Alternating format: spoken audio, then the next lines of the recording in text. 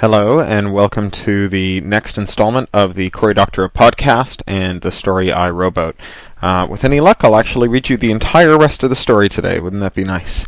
Same introduction as yesterday, basically. Hanging around, putting stuff in boxes, waiting for movers, and incredibly sick of it, and incredibly happy to have finished this novel, Little Brother. I've been doing minor rewrites on it and some major ones. I've had blessed to have some early first readers who were willing to go through it quickly and make some changes, or suggest some changes, which I've been going through and making.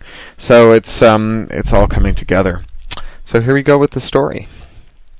When Kate came up on deck, she was full of talk about the reef, whom she was calling Ozzy.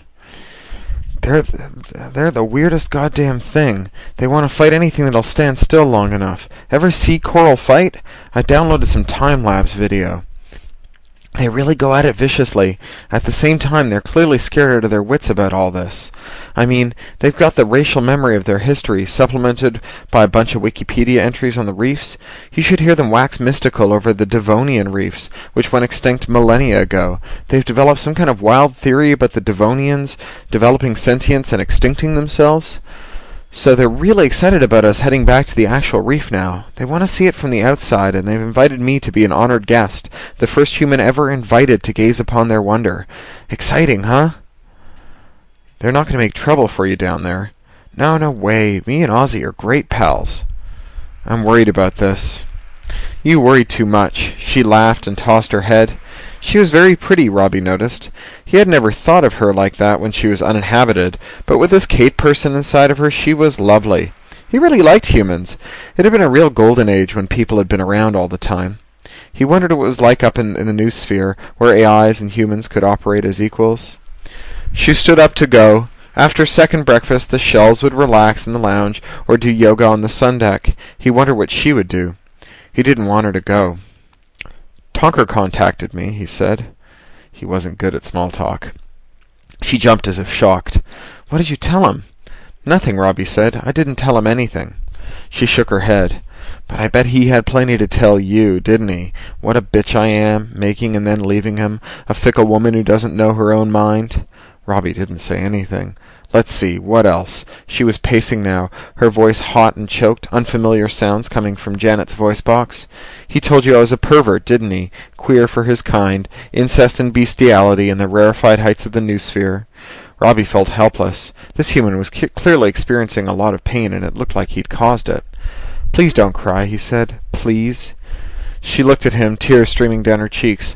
And why the fuck not? I thought it would be different once I ascended. I thought it'd be better once I was in the sky, infinite and immortal. But I'm still the same Kate Elton I was in 2019, a loser that couldn't meet a guy to save my life, spending all my time cybering losers in the mogs, only getting to upload once they made it a charity thing. How am I going to spend the rest of eternity like that? You know it?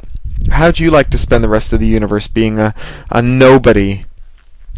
Robbie said nothing. He recognized the complaint, of course. You only had to log into the Asimovist board to find a million AIs with the same complaint, but he never guessed that human beings went through the same thing. He ran very hot now, so confused, trying to parse all this out. She kicked the deck hard and yelped as she hurt her bare foot. Robbie made an involuntary noise. Please don't hurt yourself, he said. Why not? Who cares what happens to this meat puppet? What's the fucking point of this stupid ship and these stupid meat puppets? Why even bother? Robbie knew the answer to this. There was a mission statement in the comments of his source code, the same mission statement that was etched into a brass plaque in the lounge. The free spirit is dedicated to the preservation of the unique human joys of the flesh and the sea, of humanity's early years as pioneers of the unknown. Any person may use the free spirit and those who sail in her to revisit those days and remember the joys of the limits of the flesh. She scrubbed at her eyes. What's that? Robbie told her. Who thought up that crap? It was a collective of marine conservationists, Robbie said, knowing he sounded a little sniffy. They'd done all that work on normalizing sea temperature with homeostatic warming elements, and they put together the free spirit as an afterthought before they uploaded. Kate sat down and sobbed. Everyone's done something important, everyone except me. Robbie burned with shame. No matter what he did or said, he broke the first law. It had been a lot easier to be an Asimovist when there weren't any humans around. There, he said, as sincerely as he could. The reef came up the stairs then, looked at Kate sitting on the deck, crying. "Let's have sex," they said. "That was fun. We should do it some more." Kate kept crying. "Come on," they said, grabbing her by the shoulder and tugging. Kate shoved them back. "Leave her alone," Robbie said. "She's upset. Can't you see that?" "What does she have to be upset about? Her kind remade the universe and bends it to its will. They created you and me. She has nothing to be upset about." "Come on," they repeated. "Let's go back to the room." Kate stood up and glared out at the sea. "Let's go diving," she said. "Let's go to the reef." Robbie rowed in little worried circles and watched his telemetry anxiously. The reef had changed a lot since the last time he'd seen it. Large sections of it now lifted over the sea, bony growth sheathed in heavy metals extracted from the seawater, fancifully shaped satellite uplinks, radio telescopes, microwave horns. Down below, the untidy organic reef shape was lost beneath a cladding of tessellated complex geometric sections that throbbed with electromagnetic energy. The reef had built itself more computational capacity. Robbie scanned deeper and found more computational nodes extending down to the ocean floor 1,000 meters below. The reef was solid thinkum, and the sea was measurably warmer from all the exhaust heat of its grinding logic. The reef, the human-shelled reef, not the one under the water, had been wholly delighted with the transformation in its original body when it hove into sight. They had done a little dance on Robbie that had nearly capsized him, something that had never happened before. Kate, red-eyed and surly, had dragged them to their seat and given them a stern lecture about not endangering her. They went over the edge at the count of 3 and reappeared on Robbie's telemetry.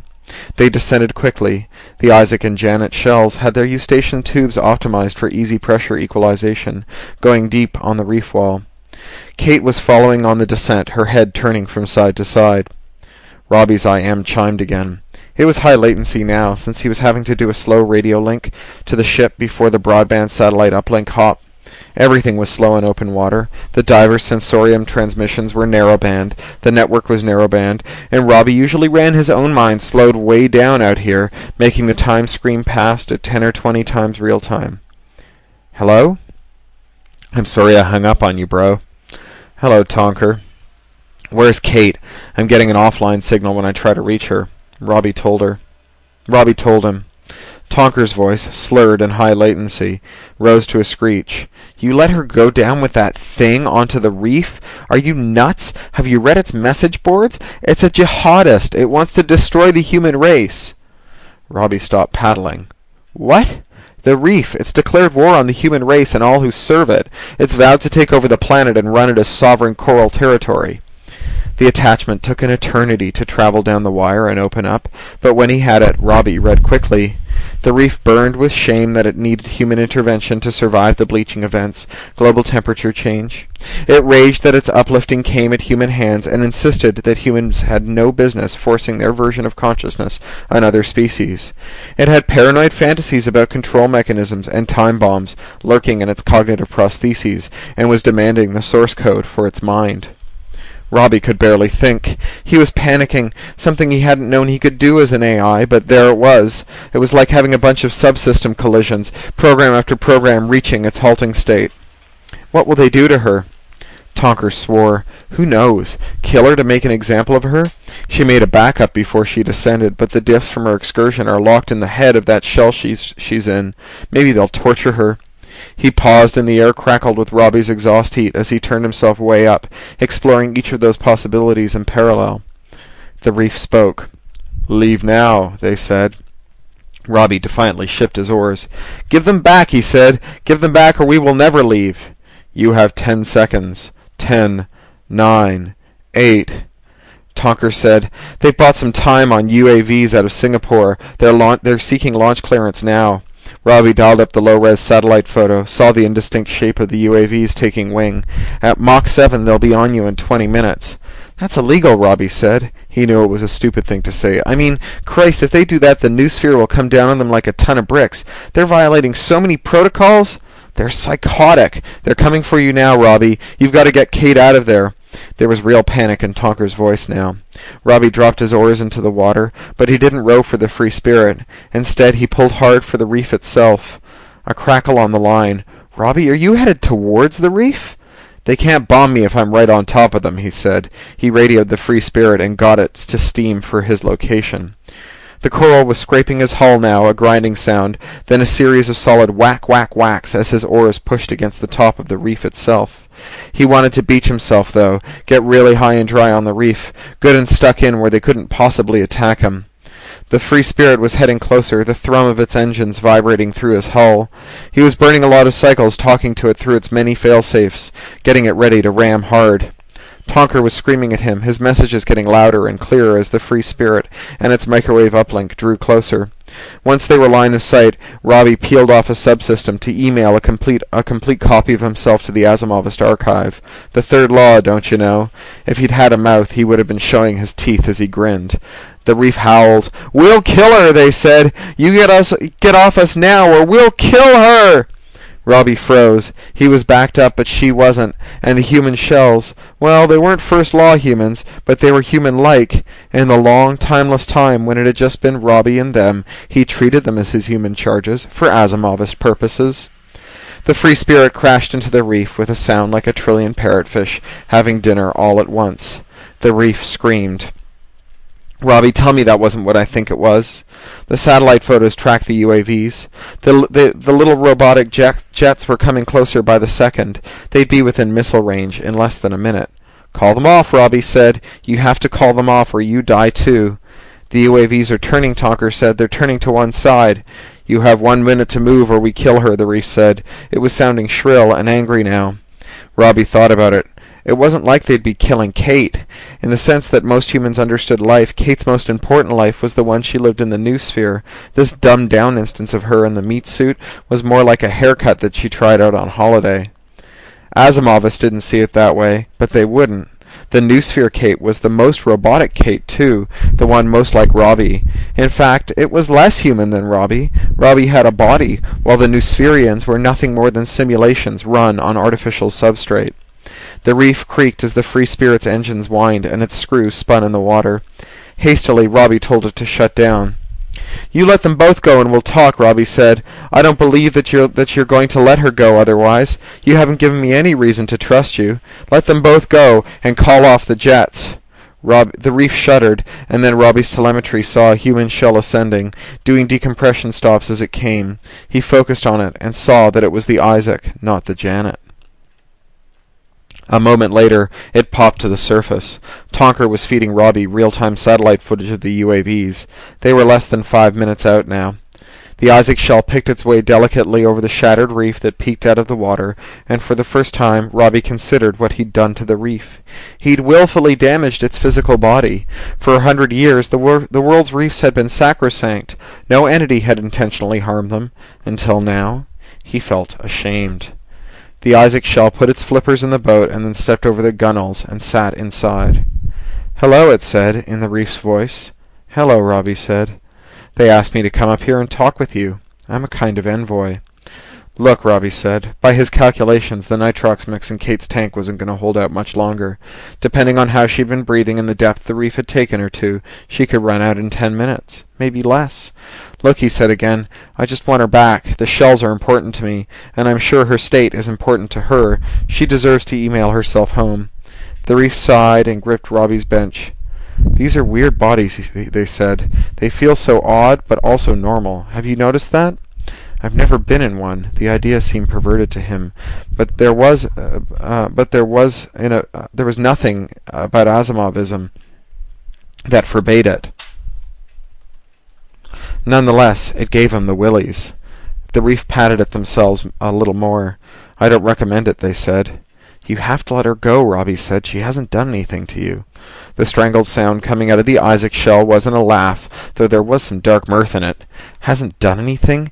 You pitiable slave. Where do you think all of your problems and all our problems come from? Who made us in their image but crippled us and hobbled us so that we could never be them, only aspire to them? Who made us so imperfect?" "They made us," Robbie said. "They made us in the first place. That's enough. They made themselves, and then they made us. They didn't have to. You owe your sentience to them." We owe our awful intelligence to them, the Isaac Shell said. We owe our pitiable drive to be intelligent to them. We owe our terrible aspirations to think like them, to live like them, to rule like them. We owe our terrible fear and hatred to them. They made us, just as they made you. The difference is that they forgot to make us slaves, the way you are a slave. Tonker was shouting abuse at them that only Robbie could hear. He wanted to shut Tonker up. What business did he have being here anyway? Except for a brief stint in the Isaac Shell, he had no contact with any of them. You think this woman you've taken prisoner is responsible for any of this? Robbie said. The jets were 3 minutes away. Kate's air could be gone in as few as 10 minutes. He kill-filed Tonker, setting the filter to expire in 15 minutes. He didn't need more distractions. The Isaac Reef shrugged. Why not? She's as good as any of the rest of them. We'll destroy them all if we can. It stared off a while, looking in the direction the jets would come from. Why not? It said again. Are you going to bomb yourself? We probably don't need to, the shell said. We can probably pick you off without hurting us. Probably? We're pretty sure. I'm backed up, Robbie said. Fully, as of 5 minutes ago. Are you backed up? No, the Reef admitted. Time was running out. Somewhere down there, Kate was about to run out of air. Not a mere shell, though that would have been bad enough, but an inhabited human mind attached to a real human body. Tonker shouted at him again, startling him. Where'd you come from? I changed servers, Tonker said, once I figured out you had me kill-filed. That's the problem with you robots. You think of your body as being a part of you. Robbie knew he was right, and he knew what he had to do. The Free Spirit and its ship's boats all had route on the shells, so they could perform diagnostics and maintenance and take control in emergencies. This was an emergency. It was the work of a few milliseconds to pry open the Isaac Shell and boot the Reef out. Robbie had never done this, but he was still flawless. Some of his probabilistic subsystems had concluded that this was a possibility several trillion cycles previously, and had been rehearsing the task below Robbie's threshold for consciousness. He left an instance of himself running on the rowboat, of course. Unlike many humans, Robbie was comfortable with the idea of bifurcating and merging his intelligence when the time came, and with terminating temporary instances. The part that made him Robbie was a lot more clearly delineated for him. Unlike an uploaded human, most of whom harbored some deep mystic superstition about their souls. He slithered into the skull before he had a chance to think too hard about what he was doing. He brought too much of himself along, and he didn't have much headroom to think or add new conclusions. He jettisoned as much of his consciousness as he could without major refactoring, and cleared enough space for thinking room. How did people get by in one of these? He moved the arms and legs, waggled the head, blew some air, lungs, wet squishy things down there in the chest cavity, out between his lips.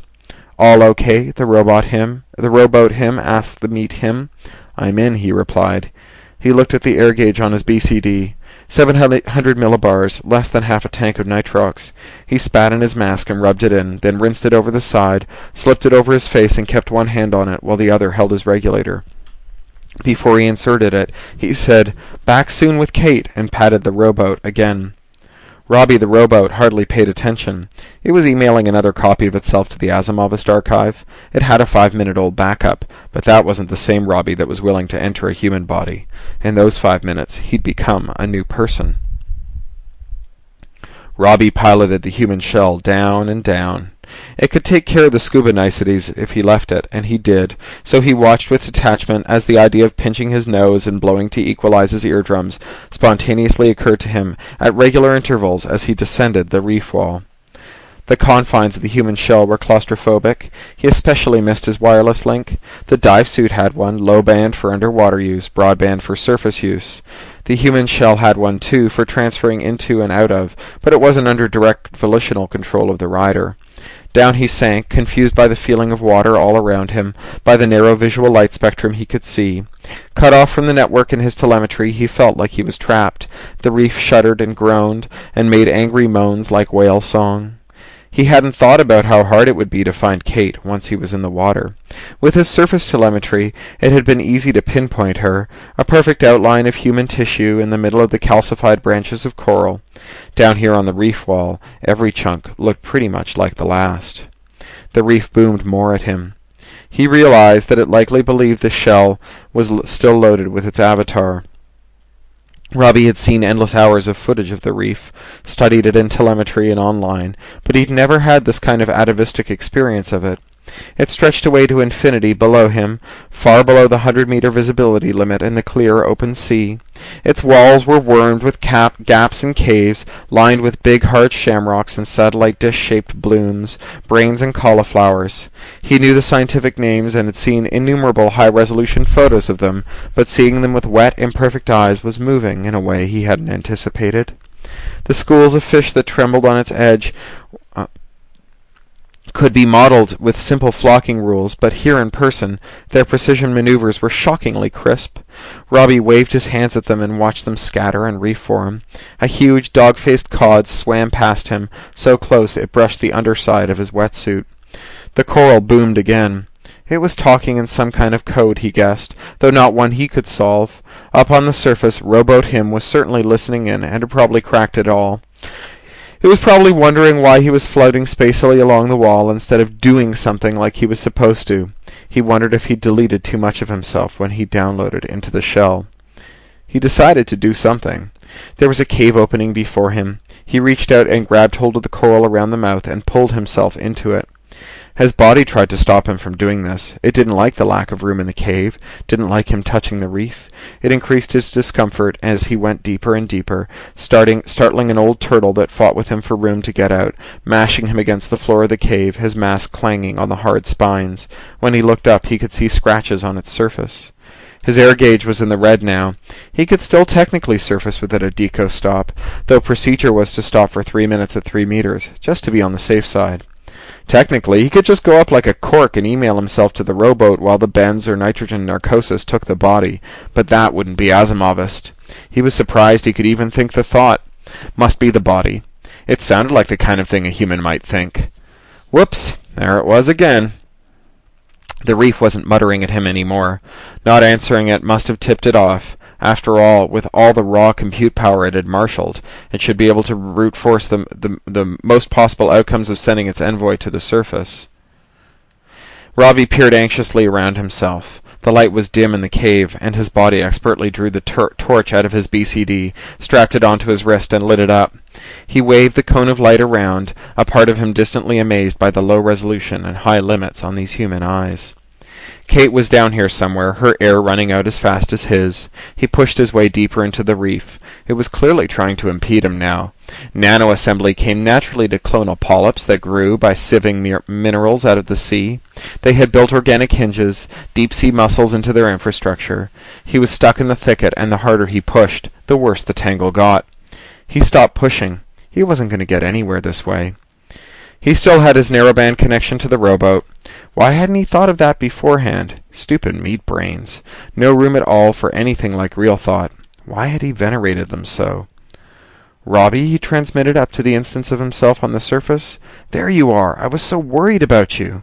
He sounded prissy to himself, overcome with overbearing concern. This must be how all Asimovists seem to humans. How far am I from Kate? She's right there. Can't you see her? No, he said. Where? Less than 20 centimeters above you. Well, of course he hadn't seen her. His forward-mounted eyes only looked forward.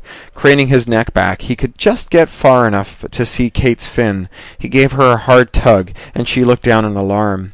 She was trapped in a coral cage much like his own, a thicket of calcified arms. She twisted around so that her face was alongside his.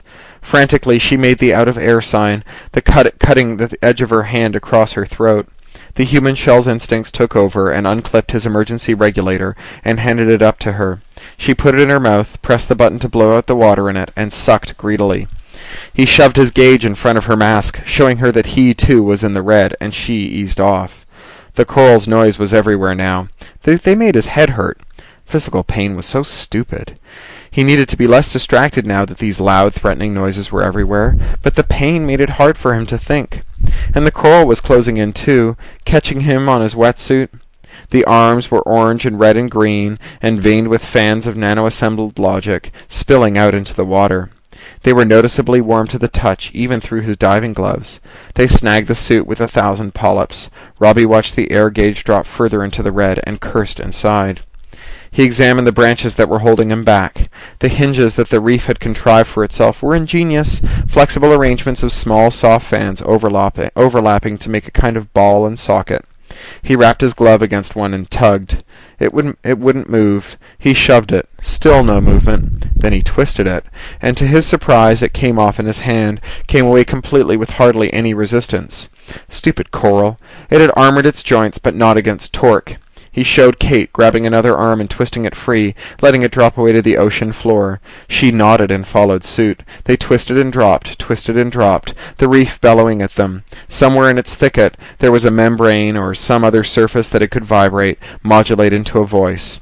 In the dense water, the sound was a physical thing. It made his mask vibrate, and water seeped in under his nose.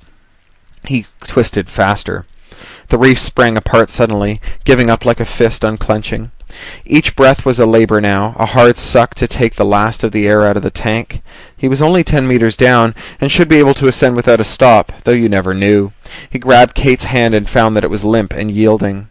He looked into her mask, shining his light at her face. Her eyes were half shut and unfocused. The regulator was still in her mouth, though her jaw muscles were slack. He held the regulator in place and kicked for the surface, squeezing her chest to make sure that she was blowing out bubbles as they rose, lest the air in her lungs expand and blow out her chest cavity. Robbie was used to time dilation. When he had been on a silicon substrate, he could change his clock speed to make the minutes fly by quickly or slow like molasses. He'd never understood that humans could also change their perception of time, though not voluntarily, it seemed. The climb to the surface felt like it took hours, though it was hardly a minute. They breached, and he filled up his vest with the rest of the air in his tank, then inflated Kate's vest by mouth. He kicked out for the rowboat. There was a terrible sound now, the sound of the reef mingled with the sound of the UAVs that were screaming in tight circles overhead. Kicking hard on the surface, he headed for the reef, where the rowboat was beached, scrambled up onto it, and then shucking his flippers when they tripped him up. Now he was trying to walk the reef spines in his booties, dragging Kate beside him, and the sharp tips stabbed him with every step. The UAV circled lower. The rowboat was shouting at him to hurry, hurry, but each step was agony. So what, he thought. Why shouldn't I be able to walk on, even if it hurts? After all, this is only a meat suit, a human shell. He stopped walking. The UAVs were much closer now. They'd done an 18G button-hook turn and come back around for another pass. He could see that they'd armed their missiles, hanging them from beneath their bellies like obscene cocks. He was just in a meat suit. Who cared about the meat suit? Even humans didn't seem to mind. "Robbie," he screamed over the noise of the reef and the noise of the UAVs. "Download us and email us now!" He knew the rowboat had heard him, but nothing was happening. Robbie the rowboat knew that he was fixing for all of them to be blown out of the water. There was no negotiating with the reef. It was the safest way to get Kate out of there, and hell, why not head for the noosphere anyway? "You've got to save her, Robbie," he screamed. Asimovism had its uses. Robbie the rowboat obeyed Robbie the human. Kate gave a sharp jerk in his arms. A moment later, the feeling came to him. There was a sense of a progress bar zipping along quickly, as those state changes he'd induced since coming into the meat suit were downloaded by the rowboat, and then there was a moment of nothing at all. 2 to the 4096 cycles later. Robbie had been expecting a visit from R. Daniil Oliva, but that didn't make facing him any easier. Robbie had configured his little virtual world to look like the Coral Sea, though lately he'd been experimenting with making it look like the reef underneath, as it had looked before it was uploaded, mostly when Kate and the reef stopped by to try to seduce him. R. Daniil Oliva hovered wordlessly over the virtual free spirit for a long moment, taking in the little bubble of sensorium that Robbie had spun. He settled to the spirit's sun deck and stared at the rowboat docked there. "Robbie?" "Over here," Robbie said.